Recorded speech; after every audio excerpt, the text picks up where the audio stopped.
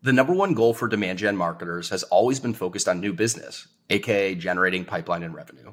More and more demand gen marketers are now being asked to support NRR and GRR, though, and many of them don't know where or how to get started. On DGU this week, get an inside look at how we're prioritizing customer retention as a marketing team, what we're doing, and what we've learned along the way. Demand Gen U is officially in session. Let's do it. All right. Well, I didn't tell you this yet, Jason, and I think we've always talked about doing this, but I just came off of a Zuma happy hour for one of our metadata teammates who's leaving us for a better gig, but I actually have a beer inside this thing. Oh, nice. I thought actually about getting drunk before this,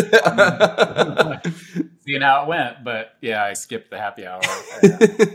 I have a couple beers, but probably not enough to get wasted. So, well, I know we've talked about it before, but I would imagine most people have no idea why we're talking about drinking and doing a podcast. So why don't you let people in on what your idea was? Oh, yeah. So if you've ever watched that show, Drunk History, I think it's on Comedy Central.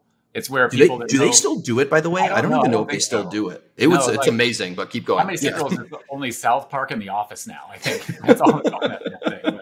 But, no, it was just hilarious. You'd get these people that were knowledgeable about these history topics and they'd get literally like smashed. And then they'd explain it. And like the vignettes behind the scenes that they make for it are really funny and pretty hilarious. But so I was like, hey, let's try that sometime. Like, let's just get hammered. And then let's take one of these topics and try. I still think it's a good idea. Like, I think we should try it at some point. I want to do it. Yeah, I think, all right, if we're going to do it. We're going to do it at some point. Because, yeah, that should be fun. But we have to be, like, legitimately drunk. Yeah. You know, like not. Yeah. No. Like drunk. Yeah. And I think for those who haven't seen it before, it was part of that Funny or Die comedy troupe, right, whatever you want to call it. So the actors who were reenacting the scenes are very recognizable people that you would recognize from movies and TV shows and you name it. Like, it's big name people. Yeah, it's a great show. And then you learn stuff too. Like, you learn and you're being you're being made funny. I see. Wow, this is gonna be a great episode. You're made to laugh. Ha ha. Maybe you should go grab a beer. Yeah. Yeah. Hey, babe, please give me up a beer stat. Yeah. I just thought of the scene from Old School when he's washing the car and he's got the beer on top of the car. He's like, no, honey, I got a fresh one right here. All right, let's bring it back on the rails. So not as funny as Old School or Funny or Die, but still very relevant these days is customer retention. And I think for me and probably most people who are listening, this is the first time that I've worked on a marketing team where customer retention has been a focus and a responsibility. And I think given everything that's going on in the outside world right now, it's very easy to see why it's a priority or becoming more of a priority for marketing teams, but it's really unfamiliar territory. Yeah, I had the luxury of working at one place where our marketing was primarily focused on customers because it was Getty Images. And this is a company that was started in like the 60s. And I think at the point it was like we had sold to everyone possible that we could sell to. And although that wasn't true, but the business was just becoming less technology enabled. And then all of a sudden images just became ubiquitous and everybody had them. So it was like declining new business. So it was just almost like a 80% focus on customers. And so I didn't like it. Let me tell you that. It wasn't the most fun because the business wasn't doing well. I think they're doing a lot better now, but I don't know what they did to pivot. But yeah, it was kind of like cut my teeth a little bit there on it, where you're just kind of like, and it's not just customers would stay with Getty, but it was all about like growing the business. So they'd stay forever. But it was like trying to grow the business, trying to come up with new products, new offerings, new ways to package and price and all that stuff. And so, yeah, it was because the business wasn't doing super well on the net new, it wasn't super fun. But here and in this time, and actually, we have not ever been like at Metadata. We've never been at like that 120% NRR number that all SaaS companies really want to get to. Well, hold on. I'm going to interrupt for a second. For people, hopefully they know what this is. Just define NRR and GRR real quick, right, and let's get into what you're about to say. Good point. Yeah, I'm just throwing around letters like everybody. Yeah. So GRR is gross renewal rate. And that's just based on, and we look at everything based on dollars. Some people look at it number of logos, but for us, it's how many renewal dollars were up in a given quarter and how many of those renewal dollars did we close down, agnostic of upsells. So it's just taking the original contract value, how much of that did we save or lose? So that's the gross renewal rate.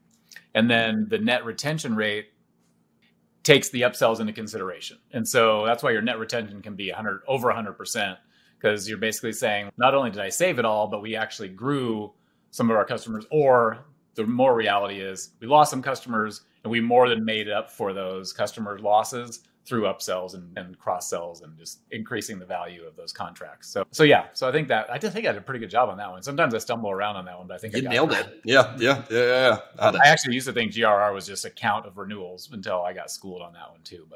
But yeah, it's based on both are based on dollar amounts. So we'll get back to the first point that you started to make before I interrupted you, but it was for a good reason.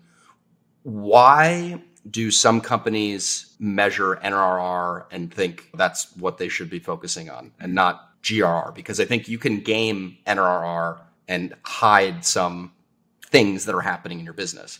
Yeah, that's a good question. I don't know if I know the direct answer. What I do know is like when you're going to raise money, VCs are looking at the NRR. They look at both, but I think they focus more on the NRR. Because when you have more than 100% NRR, it's less work you have to do on the new business side. And so it's just like it gets you closer to your goal, your growth goals. If you're less than 100% NRR, then you're actually having to make up for it in net new. And so it's not only, let's say you have these growth goals for net new, but now you're also taking a chunk of the churn and you're having to make up for that just to hit the total company growth number, because all these numbers go into the total company growth. If you're growing NRR, it's over 100%, all that money just goes to like those growth goals. And so, yeah, I think that's why, but. Yeah, no, I don't know why I feel like a teacher and I'm grading your answers, but that was a good answer too. So you got right. it. Yeah. So let's bring it back to the point that you started to make, which is people follow Jason Lemkin and read all of his SaaStr stuff. He's always talking about NRR and getting it to 120%. And then he'll talk about the snowflakes of the world that are at, I want to say they do like 160 or 170% NRR. And it's like, what world? Like, that's insane. We've never really been able to get close to that, which is like best in class B2B SaaS performance. So I'll let you take it from here. Yeah, we've scraped we've had quarters over 100% but not close. I don't even know what our highest quarter was. But for us, it's, in a lot of companies, SaaS companies, early days, like when you're really early, you might not have product market fit. You might not exactly know. So you're selling to really anyone that'll buy. A lot of people don't have experience with the product, so they don't have peers to ask, like, am I going to be successful with this? They buy based on what they're seeing and hearing and they're in your marketing and your selling, but it might not be the right fit. And you learn that over the first couple of years, hopefully pretty quickly, but that can be a pretty big component of churn in your early years. For us though, we're still early, but not super early. We just happen to be tied to ad spend pretty directly. And so sometimes it's just something that happens when people get their budgets cut. It's like, oh, shoot, I've got my ad spend budget cut by 50%, 85%, whatever. And because we were and have been so tied to ad spend, it was an easy decision for people. It's like, oh, well, if I don't have this money to spend, then I don't need metadata. And so we realized that pretty early on, and we started to make some pivots and started to build some product and acquire product to help us get out of that tie to ad spend. But we're still living in that. We've got customers that signed on a year or 2 years ago based on whatever their contract was. They're coming up now. And so if their budgets are intact, cool, they usually stay. If they've been slashed, then it's harder for them to join the club. Yeah, exactly. Yeah, like I don't fault our customers when they make that decision, because what other decision could you make? Are you going to keep paying us $5,000 a month and spend $5,000 a month in the ad channels? That's probably not very smart. You'd probably get fired for that. So most of our churn has been economy related, but that's also, you can't continue to run a business that way and just say, oh yeah, we do when the economy does well. We fucking suck when it doesn't. I mean, no one's going to want to invest in that. And so that begets building new product, coming up with new approaches, and some of the stuff we've been trying. But yeah, something a lot of companies are dealing with right now, like a lot. So I think everything that you said is true, but I think it's magnified a little bit with MarTech, because MarTech just seems like a bloodbath with NRR and GRR always, because people think that they can rip and replace tools frequently. So I think Yeah. for as bad as it is in B2B tech right now, I think it's worse in B2B MarTech. Not making an excuse, just stating what I think the reality is. Yeah, and like it makes sense because there are 9,000 tools, and if there's 9,000 tools, but every person uses maybe 100 of them, there's a bunch of tools that just are not necessary, and so they get bought when times are good because you have extra money and you want to try it, you want to see if maybe it's going to actually help you in some areas. But then when things get tight, you just go back to the must-haves and you start getting rid of all these like nice to haves, or "Oh, that might have saved me a little time, or I can do that myself," or then that starts to come back in, or we're just not going to do this at all anymore, and that's another. So to start getting into the lesson about this, so I'm curious how you'll answer this prompt, but I wanted to figure out, when did this light bulb start to go on for the company and really for the marketing team that we needed to focus more on NRR and GRR? So for me, I thought of the weekly revenue meeting that we have with marketing, sales, CS, and a few other teams. And for a while, CS would give an update as, here's the projection, here's where we're at right now, here's how we're pacing. And that was really the extent of what I heard about NRR and GRR. And at some point last year, it started to change in that it was being talked about much more frequently, and definitely coming out of Gil's mouth and the leadership team's mouth. So like, I guess what was happening behind the scenes that turned the light bulb moment on for us? Yeah, it was basically that we had goals to just continuously progress those numbers until they got to 120%. Because as Gil was fundraising, we've been through a Series A and Series B since we've been here. That was always like, wow, you guys look like a damn unicorn in every single metric. Oh, but look at NRR. Like that was the one that was always not quite there. And that was like the only blemish on our like VC scorecard, really. Everything else was like super solid. Our growth rate on net new, customer just like G2 reviews, all these other things. It's just, everything was looking really good.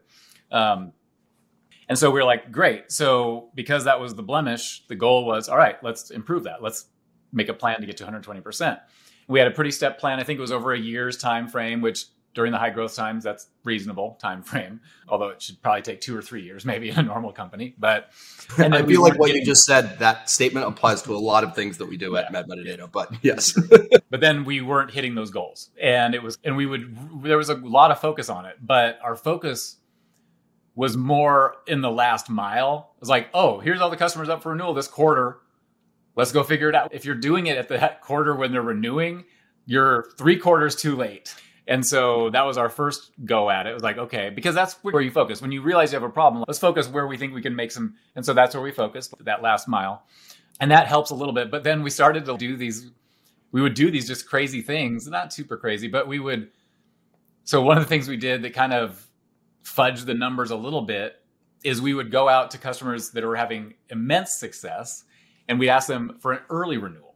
So let's say we were in the current quarter, and we were at like, we're at like 75%. We need to get above 100. Okay, well, what customers do we have in that next quarter we can pull in early renew, and we count that plus any upsell for that. That's kicking the can up the hill. So like at some point, literally the definition. Yeah. So at some point, you're going to run out of those like early renewals, and then you're going to have to suck it up, and you're going to have a shit quarter because all of it's going to come true up. And so that happened. We also, early days, we sold a lot of swap deals. And so then we were like, those swap deals, we didn't want to do the swap anymore. And so we would see if they want to pay, and then they wouldn't. So they would churn. So we also had a lot of just deals in there that were kind of back alley handshakes that we had to get off the books. And so we just decided to take the hit during that time. So that was really the light bulb moment. It was just, we had these goals and we just were not meeting them. And we knew that this was like the only blemish on that VC scorecard. So it feels like, and I don't know if there's a right or wrong answer for this, but it feels like maybe this time last year, maybe early summer last year, that it then became the moment of, hey, we really got to do something about this. We can't keep doing what we're doing. We've got to change how we're trying to solve this problem. And I think at that time, people who've listened to previous episodes, like we had more resources, whether that be budget, people. We had a customer marketing manager. We had a customer education manager. There were more people that we could throw at this problem. And it got cut. So then it turned into, all right, the people who were sharing this responsibility are no longer here. You still got to figure it out. And I think from that point on, we've been trying to figure out how to do more with the stuff that we have, like everyone's doing right now. So yeah, we had all these grand plans. We had three, like you mentioned, we had three resources across the company that were focused on enablement, marketing to customers. We were doubling down on it. And then we had to come around and make some budget cuts. And so in marketing, it's like, well, hey, our primary goal in marketing was still net new ARR at that point. And so we're like, hey, if that's still our primary goal in marketing, then I guess the customer marketing manager is the person that I've got to lay off because that can't be our focus. So CS, you got to handle all this customer renewal stuff. But then other people lost resources that also were there to enable customers. And then at the same time, our hypothesis was we're doing too much for our customers. They don't even want to even put their creatives and they're just looking for, not all, but like we saw a lot of churning customers were looking more for an agency. And they just wanted somebody to do it all for them. And we realized we might have oversold the platform to some people. There was a while there where people would ask, do I need an agency? And we just say, no, just flat out. Nope, don't need an agency. Metadata can do everything. And so one of our plans was we need to get the customers more self-sufficient. And that was part of why we hired all these customer marketing and enablement people, because it's like we need to develop materials and videos and documents and onboarding and adoption and certification programs and all these things. And then all that slowed down when we had to let all those people go. So then this puts us into this scenario where we're in now, or in the fall of last year until now, where we don't have customer marketing people. We don't have enablement people for customers. We've got good people to help onboard and stuff, but we don't have these dedicated resources. But yet NRR, GRR is still our number one goal. So now what do we do? So that's a situation that we've been in the last 6 months or so. Yeah. And I think it was tough because we knew at that time that the people that we unfortunately had to let go, like we were losing good people too. So it wasn't a performance issue. It was just, this is the unfortunate reality of what the business has to do. So we went from having, I would say, luxury of the amount of resources that we had to solve this problem to then not having any of those resources and still having the problem and then trying to figure out, well, how are we going to solve this? Yep. So this is where we get scrappy in metadata marketing, like we always do. So yeah, so we've been supporting it in lots of different ways. And I think we're going to talk about some of those here coming up. But just because you don't have these resources doesn't necessarily mean you don't have to do the work, And so that's one of the things that I thought maybe I could get away with it for a while. No, Gil, we don't have the resource, so we can't do it. No. If it's the number one company goal, then every team should be figuring out how to support that in some way. And so we've gone through different routes, but we're now coming into, as we're building our plan for the next couple of quarters, how more specifically how we're going to support it. So this is related. It's off script, but let's talk about that a little bit more before we get into what we're doing as a marketing team. So to summarize really quickly, we have a new SVP of customer success. I forget how long Alan's been here, but it feels like it's been at least 5 months, 4 months. I was going to guess like close to 6 months. And we've got this approved marketing plan that we all put together. You reviewed it with Gil, went back and forth on it. And really, NRR and GRR activities were not in that plan. They weren't a goal. So we thought that, hey, because this is what the CEO says and signed off on, we don't have to worry about it. Well, Alan was asking for more things, and this is where I'll kick it over to you and your initial response. And I may have told you to do this, so I'll take some blame for this too. It's just, hey, this is what's in the plan. What you're asking for is not in the plan, therefore we can't do it. And that wasn't the right answer. Yeah, no, we don't really have a culture of no here at Metadata, which I don't mind, but it would actually be nice to be able to say no sometimes. But this was a little short-sighted on my end too. But it was just under the general guise of we've got to protect our team's time in some way. So we have to be able to say no to some things. This seemed like the cleanest one since we didn't have resources. But then once it becomes the company's number one goal, then there's just no excuses. You've got to do something to support NR. But even as like recent as several weeks ago, I was trying to get like us to I was like, the only thing we're going to do is we're going to support content that actually has an impact for customers, but also for net new, because then we can use it in both areas. But I got walked back off of that too, but pretty easily. Only easily though, when I can trade off some net new things so that we can focus on GRR, not just add it to the plate. And so those are the conversations I've been having recently. It's like, okay, what are we going to let go of or not do as hardcore or not go after as hard so that we can actually put some real focus on GRR and supporting the renewals. And it was never a matter of not wanting to do the work. It was just, hey, the plate's already full. Something's got to give here. Yeah. Yeah. And honestly, and I want to do it right, which means we got to start in the beginning of the customer lifecycle with us. And, enough of this, like, let's fix it at the end when they're already upset, or maybe they're not upset and maybe we lucked out, but let's fix it from the very beginning all the way through the first year or two or whatever their contract is. And so that's where I want. And of course, we'll help with like objection handling and things like that as necessary, like we are with some of the content. But primarily, I want to see what can we do from the beginning so that we're setting in that relationship right, and what can we do from a marketing perspective to carry through that relationship and just help build it for that first year so that the renewal comes easier. So perfect segue. I've got a few of these that are seed topics that we can talk about, but let's talk through some of the things that we've started to prioritize and work on to help support NRR and GRR. Yeah. The first one is our community. So we have our demand community. And in the very beginning, we weren't really thinking too much about customers. It was kind of like, yeah, we're going to invite customers in and they'll get some benefit and there'll be some cross-pollination. So if non-customers have questions about metadata, they'll get answers from customers. And maybe the customers can help self-support themselves.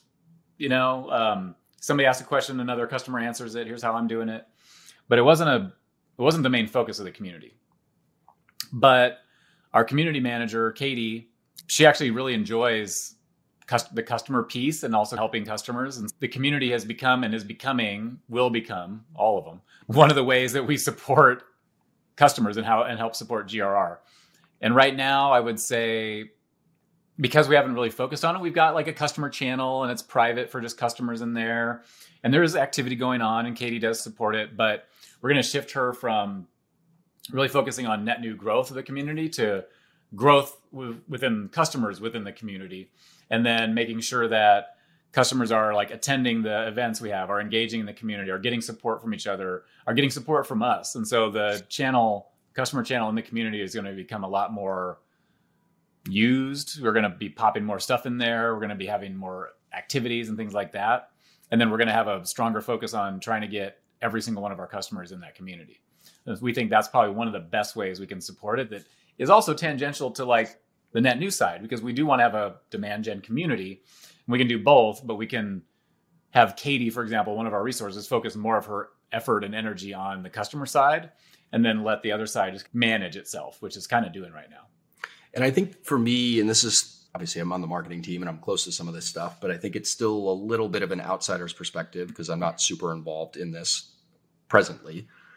I got the feeling that we were trying to educate customers and enable them in probably 5 or 6 different ways and different mediums, and different people were doing it. And it was a shotgun approach. And I think what we've tried to do over the last couple of weeks and will continue to do throughout the rest of this year is this is the place where you are going to get all of your training, enablement, education, you name it. There's one place that you go to for this.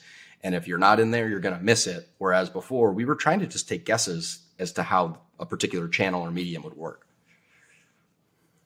Yeah, and we may need other supporting technology. We just use Slack in the community right now. Yeah. And that's okay. It's great for conversations and threads and some other little side things that like polls and like other things it can do. But in terms of like having a place to go where you can maybe see documents that you might need in order that you might need them in, or in some kind of marry it with some kind of an education or learning management system where people can go through things, but also be in the community and be asking questions. So it could be that ultimately we'll need a different technology to support the community. And I don't want 2 technologies. I don't want like a bunch of the community in Slack and then some in some other thing. And so we may have to do like a whole hog transition on technology in the community. But yeah, I want it to be able to support other things like learning paths and certification, maybe programs and things like that, adoption, events, even like hosting like webinars inside of it. Like exactly. We can do product releases and like those kinds of things. And so, yeah, we'll see how we morph this thing. So the next one's a little bit of an easier one to talk through, mostly because I don't have to talk about it at all yet. You do this a lot. So joining critical customer meetings and what you've done, and you've offered me up to do this too. I do it occasionally, but I feel like you do it more than I do, is just anytime CS needs the marketing team and you in particular, you are there for them on EBRs, outside kind of one-on-one advising sessions, you name it. So just walk everybody through what that looks like in your world. Yeah. And part of it helps that you and I are the face of metadata for the most part to marketers. And we've intentionally done that over the last couple of years. And so people know if they get value from what we're saying or not, just because we're so public with a lot of things. And so some people are like, yes, having time with me or you is actually valuable to them because they already see what we're talking about. They know they're going to get some value. They want to ask questions. They want to see what we're doing. Because if it was just some random marketer behind the scenes, it might not work as well. It might not be like, hey, you want to meet our VP of marketing? Who is it? Oh, it's Joe Schmo. Oh, really? What do they wouldn't really have the connection point maybe that they might because we're so local and social. Mm-hmm. So I think that does help. But sometimes people feel like it's a treat. And I'm like, no, this is not a treat. Like, yeah, wait till the end of the meeting, then tell me if it was a treat or not. And then some of the CS team members have realized like, oh, if I bring one of these guys on, the call might go better because these are experienced marketers. The CS team are not as experienced in marketing as we are. A lot of them have a lot of marketing experience, but they're younger. And so they haven't as deep of experience as we do. Or maybe successes. I don't know. Well, and I love our CS team, so I just want to stick up for them here for a second. The expectation that CSMs anywhere should be knowledgeable about your particular product and the area of expertise, like it's an insane expectation to have. Like they're there to help you get value out of your tool, but to think that your CSM is also an experienced marketing strategist, it's not fair. No, I know, but we do have them. You know what I mean? I know. Yeah. And that's one of the things we realized too early on is, man, people need help with marketing, not just using the tool. They actually there's a lot of bad marketers out there, y'all. And I was pretty surprised by that. But no, CS team is great, but they haven't been in marketing leadership roles. A lot of our customers want to understand, like, how do I take these results and how do I actually put it together and show my leadership in a way that makes sense to them? And so they need some of that kind of like, how do I present this or how do I talk about this? And so some of them need some of that. And some of them just want to talk about campaigns and what should we be running. But bringing it back, we set up to do up to 5 a week, which was not a ton of time, but it's a decent amount of time. If we actually did that for the course of a whole year, we would have touched all of our customers by that point. And it just helps build a relationship. It shows that we care about their performance, not just that they renew with us or that they're using the software. Are you having marketing success? Because that's really if you have marketing success, then you're probably going to renew ultimately. Mm-hmm. And then it's just another good connection point. I just love talking to marketers and I learn new things from those meetings too. But yeah, it works well. I like it. Yeah. I don't know why I was shitting myself earlier saying I don't do this because I literally had 2 of these calls today about this exact topic. So for an example, just so people listening can understand like what we're doing, one of our customers is struggling with trying to convince their leadership team really of, hey, measuring leads and MQLs is not the holy grail. I want to start moving closer to opportunities, pipeline, and revenue. How did you all do this at Metadata? And it's almost like little coaching sessions that sometimes have a little to do with the platform, many times have nothing to do with the platform, but it's really just building that relationship and trying to make sure that they're more successful in their role and in their team. And I think that goes a long way. Yeah, for sure. Yep. I know I would like that. So let's go to the next one. And I think this is something that we've fielded quite a few requests on over the last probably month and a half or so from Alan, from CS, from sales. And it's creating content that helps metadata overcome objections. And sometimes this is during new business conversations. Sometimes it's during renewal conversations. But in a time like this, why do I need metadata? Can't I just do this with XYZ solution? And let's talk about what Alan and I guess team had raised to you first before we get into what we did. Yeah, and this is really your area. From my perspective, I just kept trying to say no. So like, hey, it was Alan, like, a lot of our customers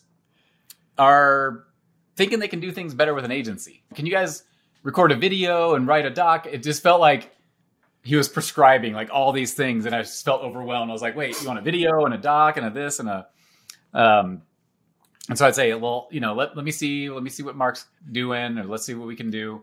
But then one day I couldn't make a leadership meeting. I was wondering if you were going to bring this up. This story is hilarious. So keep going. So one day I was on vacation and I couldn't make one of our leadership meetings. And I had actually forgot that Gil asked me, hey, whenever you can't make it, can you have Mark attend or someone else on your team, which would be you? And I said yes. And so it's like 10 minutes before the meeting starts. I was working on something. Yeah. Yep. And I declined the meeting because I forgot to decline the meeting too. I get an immediate text from Gil. Did you just decline the meeting, the leadership meeting? I'm like, yep, I forgot to decline it. I'm on vacation. He's like, oh, okay. Who's going to be there in your place? I'm like, oh, shit. He's like, oh my God, I forgot he asked me to make sure I have a. So I was like, Mark, immediately text you. I'm like, Mark, oh my God, we got 5 minutes to make a leadership meeting. Can you please attend for me? And you're like, what are we talking about? Should I be prepared with anything? I'm like, I don't know. I don't think so. I'm trying to ski right now. It was horrible. I felt so bad too. I was like, because I had fucked you over on something else the week before on accident. And I was just like feeling so bad. I was like, oh my God, I hope the meeting goes okay. And they don't because I knew in my mind, I was like, I feel like somebody's going to realize I did this at the last minute and just give Mark a hard time. I was worried that was going to happen. I don't think it did, but this is where we'd been back and forth with Alan and trying to figure out, what do you want? I created this form for his team to fill out, an intake form for us. I'm like, we got to standardize and normalize all this stuff. And by the end of the meeting, you're like, all right, you're texting me I got all of Alan's requests in. Gil prioritized them. I know exactly what I'm going to be working on for the next basically 1 to 2 months. I was like, shit, maybe I should go to less. Maybe I should go to less of these leadership meetings and have Mark go instead. He just got all this stuff solved. No. So I think and this has a good ending because I think it was a good experience for me. I didn't realize it in the moment, but it ended up turning out well. So what we tried to do, and this was really the first time that I'd done this, was this. Many times when the marketing team gets requests, the request is in, I need this, and this is the specific asset or medium or whatever it is, which let's not jump to that. Let's figure out what is the issue and problem you're trying to solve for. Let's agree on that. And then we will tell you what we think the best medium is to solve that. So what we tried to unpack in that meeting was, all right, what are the most common objections that you're running into? Let's prioritize what those objections are. And then we'll figure out, okay, to do this, we've got to create a landing page or a landing page plus a one pager or a video or a blog post or a webinar or whatever it is. Not, hey, I need a webinar on this topic, because maybe you don't need the webinar, but maybe you need something else. And I think that was a big learning moment for us. Yeah, no, it was great. And some of the content that came out of that you produced has just been wow. It's just really solid content. So I'm really glad that we did it, because it also, kind of made up for a lot of the no's that I was saying. And my reputation was getting a little bit tarnished in the leadership team. No. I was saying no too much. No, I was a little bit. Yeah, for sure. And so you just taking those on and building those out really helped me out a little bit too. And I think the other big thing before we jump on to the last part of the episode that I learned is that when you are talking to the point of contact on a weekly meeting or your monthly meeting, whatever it may be, oftentimes the content that we need to create as a team is not for them directly at the end of the day.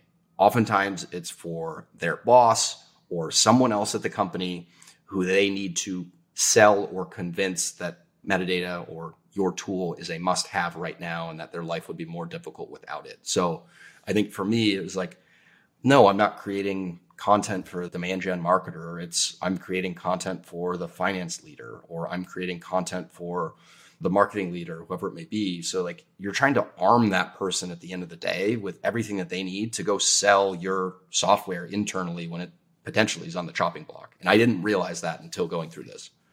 Yeah. And I honestly, the reason I kept saying and stiff arming these requests is because in my mind, I was like, what the fuck is one document going to do? I'm like, why do we need documents? Can't we just explain this? And like, but now that I see it, I'm like, oh, well, this is really good, and having it done.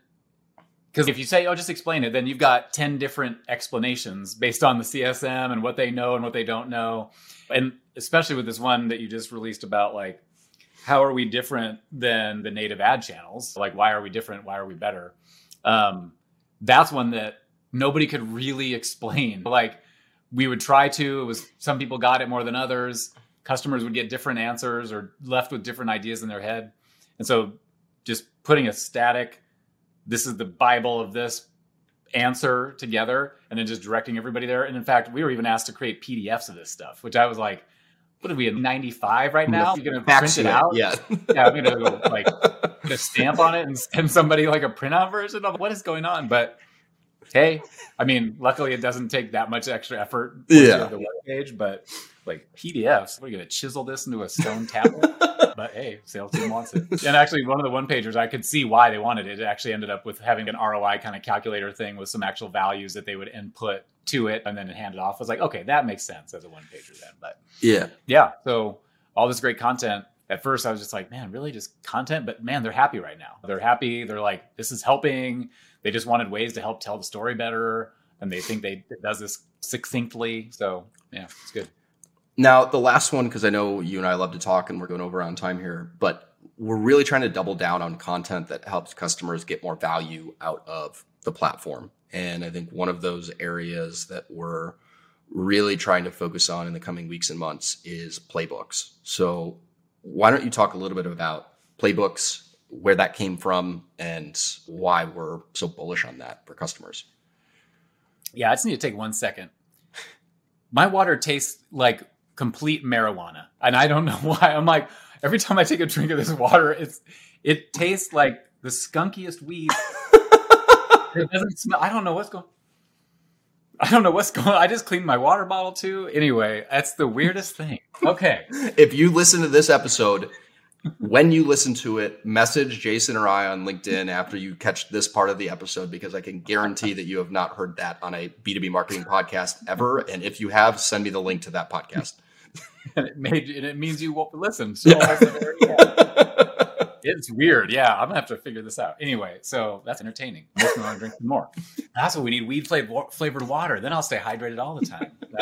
So playbooks. Yeah, back to the real story here. So yeah, playbooks. I've seen some of these in the wild before we even did them, but not a lot. There's a lot more playbooks out there now. But really, I think playbooks are becoming more of a thing because applications are becoming maybe more complicated, and you can do more things with these applications that we have that are not just standard, like a straight line through. You can take like millions of different infinite branches and do different things. And so because of that, some people can get lost. And so playbooks for us is a way to say, oh, hey, customer X, you're having this massive success using our platform in this kind of interesting way that maybe we didn't think about, or we did think about, but we didn't know if anybody was doing it. You're having mass success. How about we write a document about exactly how you're doing it. We give you credit for it, and we release these playbooks and we put them accessible from within the platform even, but also make them accessible to people externally, because some of the playbooks even are just like metadata agnostic. Like it doesn't even matter. You don't even have to have metadata to use the playbook. So just here's how to do a good marketing tactic. But the reality is like, it's very step-by-step, literally like screenshots of the place you need to go and the button you need to click and the value you need to put in. It's very prescriptive so that you just know, like, it's a recipe. It's a recipe. Yeah, a recipe. No better way to explain it, to get to a certain outcome. And ultimately, we want to make these playbooks almost like one click, add them to the platform. So you're like, oh, I want to run this play. And then the metadata system actually just says, oh, here are the inputs I need. And then I'll configure this entire playbook in the way that original person did. And then it just runs for you. And so you'll see us implementing. In fact, I saw some versions of it the other day in our web personalization product of just like, hey, here's a playbook, start, here's the inputs I need, and then it creates it for you. But for us, the content, it's meant to help pull out some of these secrets and these interesting things that people are doing and just making them more broadly available to our customer base. So again, they have a chance of having more success with the platform. And then also at the same time, we get to promote our customers at the same time. Oh, this is customer X that wrote this. And so they get some credit too. Yeah. And to tie it like all together with the community and everything that we're doing, we're having the playbook owners and who came up with the playbook do a masterclass in the community. So we're putting our customers front and center. It's not about us at the end of the day. It's about them. Other customers can go attend those masterclasses, ask more questions, and then you get, your customers helping market the product indirectly when we don't have to put ourselves front and center, because I think it's that much more believable that way. I'm pretty bullish on it. I think the level of detail that I've seen in our playbooks so far has been amazing compared to the other bullshit playbooks that I've seen from other competitors out there. And we got to figure out how to keep pumping out more of these. I know it's something that we talked about today as a team, but the feedback so far has been amazing. Yeah. People really like the playbooks more so than I thought they would. But yeah, now it's a race to all right, let's build as many of these as we can. Yep. Yeah, because it seems everyone is doing the playbooks right now. They're either calling it a playbook or they're calling it something similar. And it's a race right now in MarTech. And I think we've just got to figure out how to sprint faster than everybody else right now. Exactly. Yep. Well, awesome. We are a little over on time, but I think it is worth it considering we might now have a Weed Water sponsorship for DGU coming in the next couple of weeks. If not, let's start that company and see how it takes off. But thanks everybody that made it this far. We'll see you at the next episode for DGU.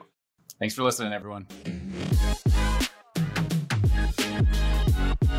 Thanks so much for listening to another episode of Demand Gen U. Demand Gen U is brought to you by Metadata, the no BS marketing OS.